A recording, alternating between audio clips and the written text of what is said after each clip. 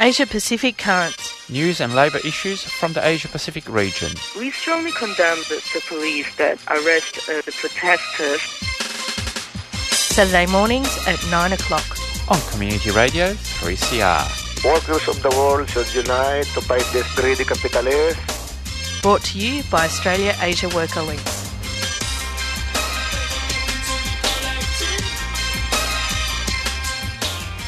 Good morning and welcome to Asia Pacific Currents. This Saturday, the 6th of March, you're listening to Community Radio 3CR. I'm Giselle Hanna. And I'm Pierre Morrow, and apologies for being a bit late. Still getting used to back to the panel being around. So, give us a few weeks and I'll All go I back to hear is excuses. That's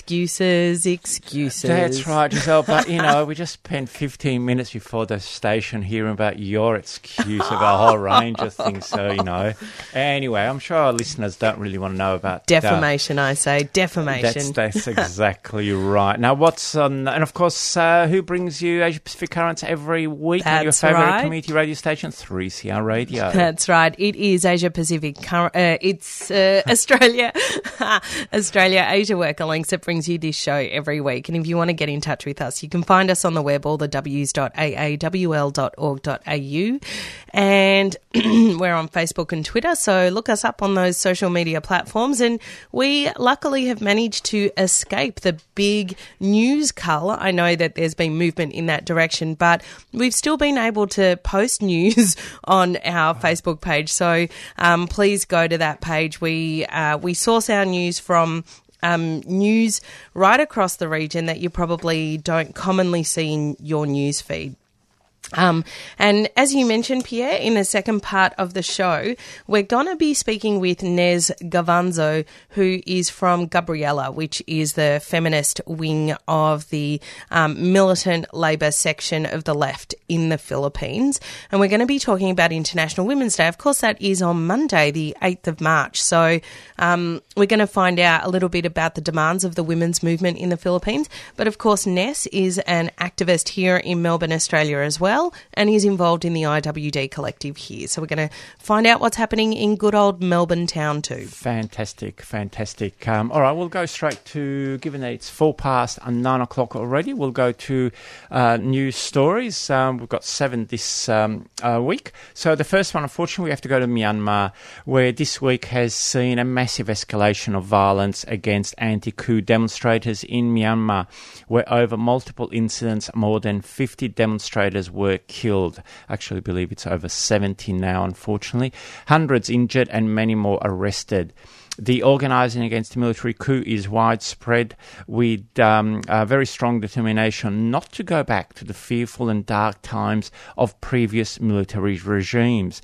Now, workers in Myanmar have been at the front lines of the demonstrations, with many workplaces stopping work and participating in actions in united groups. Many Labour leaders are now facing arrest warrants and have gone into hiding in Myanmar. Unions all around the world have condemned the coup and subsequent killings and are calling for targeted sanctions against the Myanmar military. And in Afghanistan, a journalist was killed in broad daylight. On Tuesday of this week, 3 journalists were murdered in broad daylight in 2 separate attacks in the eastern city of Jalalabad. Sadia Sadat and Shahnaz Raifi were the first to be gunned down while they were walking together, while minutes later in another part of the city, Mursal Wahidi was also shot dead. The 3 women were all journalists with Anycast TV, a local station. This triple murder is the latest in a string of targeted attacks on media workers in Afghanistan, with at least a dozen journalists having been murdered in the last 18 months. Human rights activists see these killings as an attempt to silence dissenting voices in Afghani society and create a regime of terror. And of course, these 3 attacks coming a week before International Women's Day doesn't bode well for the struggle of the women's movement in that country. Unfortunately, that's right. We now go to Iraq, where in mid-February, around 10,000 electricity workers took up their fight for secure and safe employment to another level by demonstrating outside the Ministry of Electricity in Baghdad. These workers work in totally unregulated environments where many of them die due to poor health and safety standards, while they also only get low wages, no benefits, and endure long working hours. Concurrently, assassinations, arrests, beatings and kidnappings of anti-government activists have continued unabated, with at least 6 activists being murdered during the month of February. None of the perpetrators, unfortunately, have been arrested or even identified. And there have been more deaths of cleaners in India. Last week in the southern city of Chennai, 2 manual scavengers, so-called as they clean septic tanks and other sewerage by hand, died of asphyxiation while inside a septic tank. A third worker was able to be pulled out alive. These deaths were only the most recent ones, as during the month of February, 4 other deaths of sewerage workers in separate incidents were reported in the southern state of Tamil Nadu. There are an estimated 30 to 40,000 workers who are classified as manual scavengers in India, and it's estimated that over 100 of them are killed at work every year. 7 years, a new national law was passed that outlawed the employment of workers as manual scavengers. Sorry, that was 7 years ago. New national law was passed. Actually, Pierre, I do recall that at the time that national law was passed, there was something like 120 deaths in a single week in those sewerage septic tanks, causing the outrage that led to that law. I mean, I know there are lots of terrible jobs that us workers have to do, but you would think this is one of the worst. That I know, and as a general concept, automation has been detrimental to workers and the workers' movement, but sewerage is an area I definitely think automation is a welcomed demand. Totally.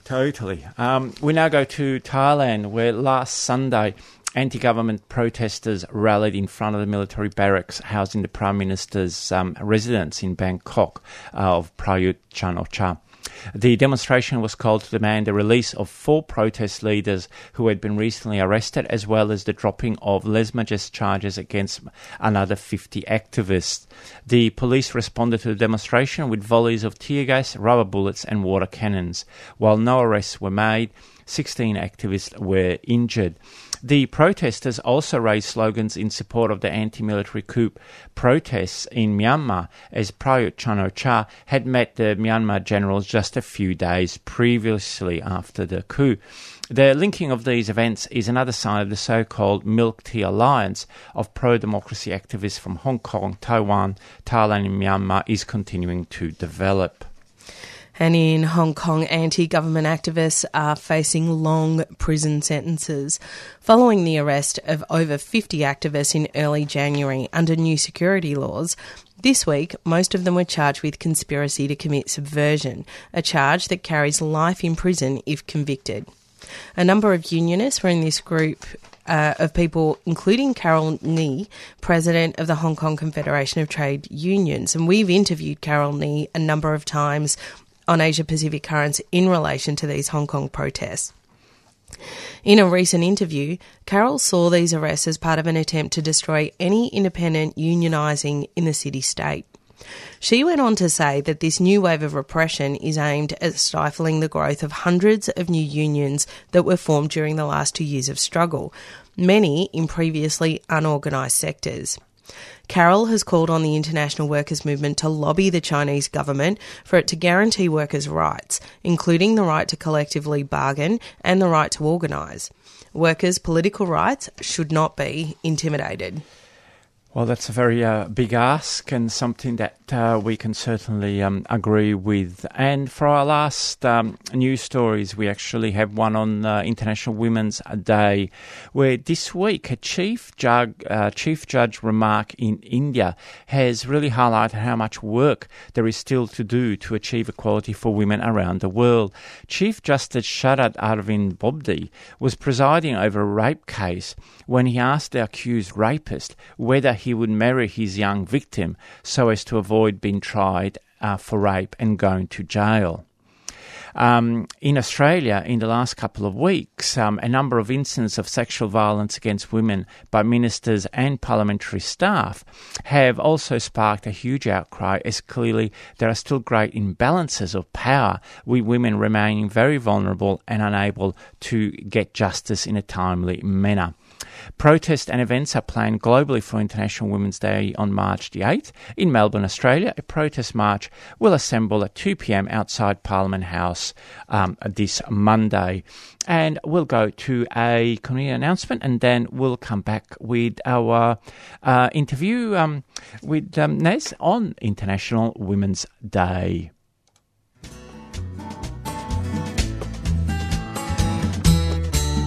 This is Irene Bolger, former Secretary of the Nurses Federation in Victoria.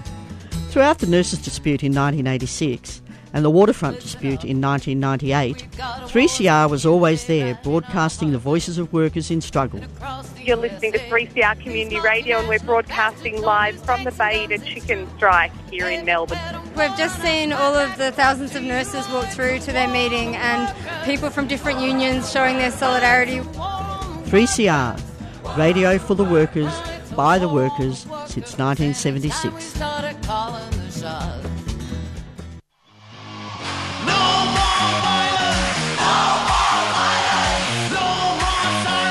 Hey, this is Nick from Pinyao. You're listening to 3CR. Please support community radio and your local music scene. Subscribe now. Give money back to the people that give music to you. 1, 2, 3, 4. We won't take it anymore. 1, 2, 3, 4. It's 13 minutes past 9 o'clock here on Community Radio 3CR. Our guest on the program this morning is Nez Gavanzo. She is an organiser with Gabriella, and Gabriella is a feminist organisation working with expatriate Filipino women across the world towards the rights of working women in the Filipino diaspora. Welcome to the program, Nez. Thank you. Of course, we brought you on the show today because on Monday it's International Women's Day, and we do know that in the Philippines, working women are very, very active. So I guess to begin with, what are the main demands of the women's movement in the Philippines? For this year, it's much connected to the pandemic. So the first one is for the cash aid of 10,000 to be given by the government, and of course for workers for the regularization, wage increase and benefits, and also the most important thing is the stop of the red tagging activities of the government, because there's a lot of activists that are being killed and jailed at the moment. Well, speaking of that red tagging, we do know that Duterte, as a murderous president in his war on drugs, he's been targeting unionists, leftists, human rights lawyers. Are women, feminists, people that organise against sexism, are they also targeted in this red tagging and war on drugs? Yes. So there's a big number. Even just the statistics say for peasant women, there were 78 already just this past year that are currently languishing in jail due to trump-up charges. And also there are more unionist women who are in jail at the moment together with their children.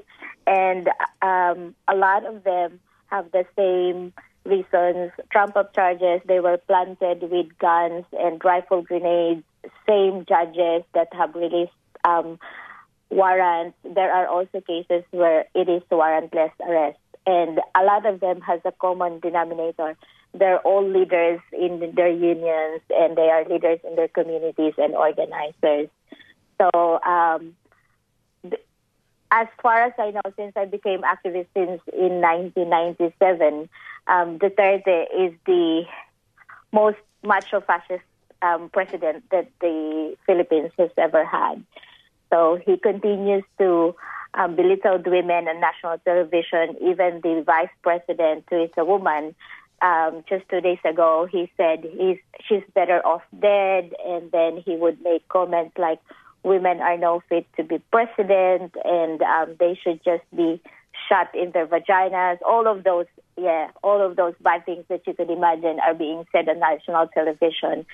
And even his own mother, he would say bad things about his dead mother, who was an activist during the Marcos regime. There are some very shocking stories there, really. So what effect does this have on women who are trying to organise and trying to fight against sexism and for equality and all that? Like, how do you take on these attacks? How do you defend yourself? Of course, it has a chilling effect, especially that at this point, it is not only warrantless arrest, but they're being killed. But the women's movement is very much strong. The women's movement that knows that the only solution is to continue to organize, to arouse and mobilize women, especially from the grassroots. So that's what is happening. What has happened even during the pandemic is more are protesting in so many ways, even if it's not, even if it is prohibited to do the protest on the streets. It's still happening, and there are women across the country, especially in far-flung areas, that you would see even in social media posting their pictures. Some of them have been arrested, even just protesting inside their homes, showing their pictures via social media. So there's a lot of things happening in terms of organizing. But sadly, even our organization, Gabriela, which for the longest time, it is the only organization that was able to put a representative in the House of Congress, is now being red tagged as terrorists, and they want to cancel our registration. So that is actually an issue that has united a lot of women from different walks of life at the moment. So there are more, let me say, celebrities that are now sympathetic with Gabriela and are open with their support. But yeah, I'm not even discounting the fact that it's very dangerous now in the Philippines. Yeah, well, thank you for that. Just a quick question, just on the repression. From what I know, the conditions in jails in the Philippines are really, really tough. And from what I've read, there's actually massive overcrowding now because of all these arrests. What kind of support networks are there for women that end up in prison? Is this seen as part of the support defence network for activists in the Philippines? Well, what happens usually is it's a lot of ad hoc activities happening. Well, from the side of Gabriela, there was already a bill, a legislation that was put in by Gabriela Women's Party List to protect women prisoners, especially those that have that are pregnant or have given birth in prisons. But to tell you honestly, it's a very there's almost no resource, even if there is organizing happening, because when there are political prisoners, they continue to organize inside jails, and they continue to educate even the jail guards, the warden, and all that stuff. But just like here in Australia, of course, the Philippines is much on a higher level in using the pandemic to be able to repress even people, relatives, family members that wanted to see their jailed members of the family. So, yeah, it hasn't stopped in terms of organizing, but it is very difficult. Some of them hasn't even been able to see their jailed members of the family for almost a year. And even a senator of the Philippines, Senator Leila de Lima, who was first to be red tagged and to be jailed by the Duterte government because of her opposition to the drug war campaign, has been in jail for how many years now? And even her, she hasn't been permitted for her visitors to be able to visit her, really. Yeah. It is really extraordinary, the conditions we subject prisoners to. And, you know, in relation to the overcrowding, I imagine COVID is probably spreading also in the prison system in the Philippines. Yes. And one of the cohorts that is usually the usual victims are those that are pregnant women or has just given birth. So one case is Ina Nasino, who gave birth in jail. She was one of those unionists who was put in jail a year ago due to trump-up charges, so was planted evidence in the union office. And her baby died, actually. So the baby, due to overcrowding and also with the COVID, eventually the baby died. And Baby River was not allowed to be with her mother during the first few months of her life. So that's quite devastating. I'm actually very sorry to hear that. I just returning to International Women's Day, given the maternal demands of women, the anti-prison demands, the anti-red tagging demands, are you expecting that there's going to be trouble on the streets in Manila and in other parts of the country where women are mobilising? Yes, that's already a given. So even just reaching Manila, because the rally would probably be in Mindiola, and then the surrounding provinces will be the one who's going to be attempting to go to Manila, will not be able to enter Manila. Even before the Duterte regime, when I was there, it's very difficult to enter Manila in big rallies because a lot of the police, including the military, are already positioned in different areas before you even hit the entrance to Manila, and they would jail you. Actually, so especially now that there is the anti-terror bill where they could just do warrantless arrest and put you in jail for 24 days without charges. So that's being used massively, especially even on indigenous women. So there are a lot of indigenous women who are being jailed, and at the moment there was one who was jailed during last year, the pandemic. It took 8 months before she was freed, and she was one of the leaders that is very visible, actually. So an indigenous woman from the northern Philippines. So a very known area, the Cordillera region, who has been really consistent in fighting for their ancestral domains in relation to the big mining corporations. Yeah, and one of the big mining corporations in that area is the OceanaGold, which is Australian-owned. And in addition to being an activist in the Philippines and here now for Filipino rights and for the rights of the workers and women's movements in the Philippines, but you're also active in the Australian women's movement and you're a part of the Melbourne International Women's Day collective. What is happening in Melbourne for IWD? So on Monday, on March 8th, International Women's Day, there will be the march and the rally. It will start at 2 o'clock at Parliament Steps. There will be a program, and then it will march up to the State Library. And there will be also dances included in the program.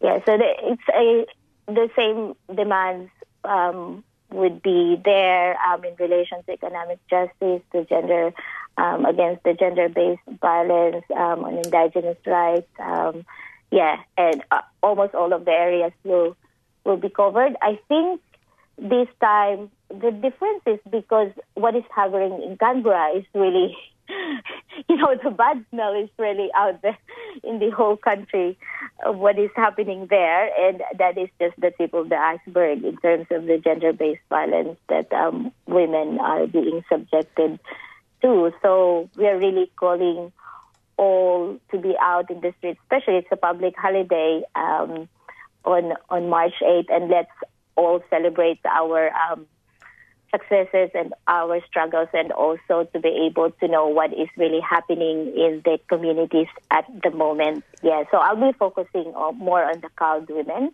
what has happened to them, especially during the pandemic. Yes. What to say of what's happening in Canberra? No, yes. Don't even know. But thank you so much. So that is 2:00 on the steps of Parliament House on Monday the 8th, which is International Women's Day. Ness, so thank you so much for joining us on the program this morning. Thank you. Thank you also for having me. That was Ness Govanzo from Gabriela speaking about the situation for women and the workers' movement in the Philippines, but also International Women's Day here in Melbourne town. Get your copy of 3CR's magnificent book. It's a stunning history of the people, programs and issues at the station since 1976. On sale now for the amazing price of just $20. Pick one up at the station or jump online and place your order. Radical Radio, celebrating 40 years of 3CR. On sale now for $20.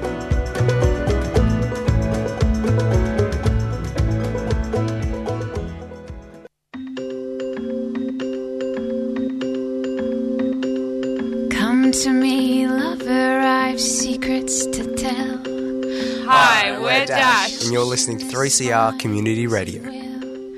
Come to me sweetly, this love of great vein. It is 28 minutes past 9:00. 2 more minutes to the end of the show, Pierre.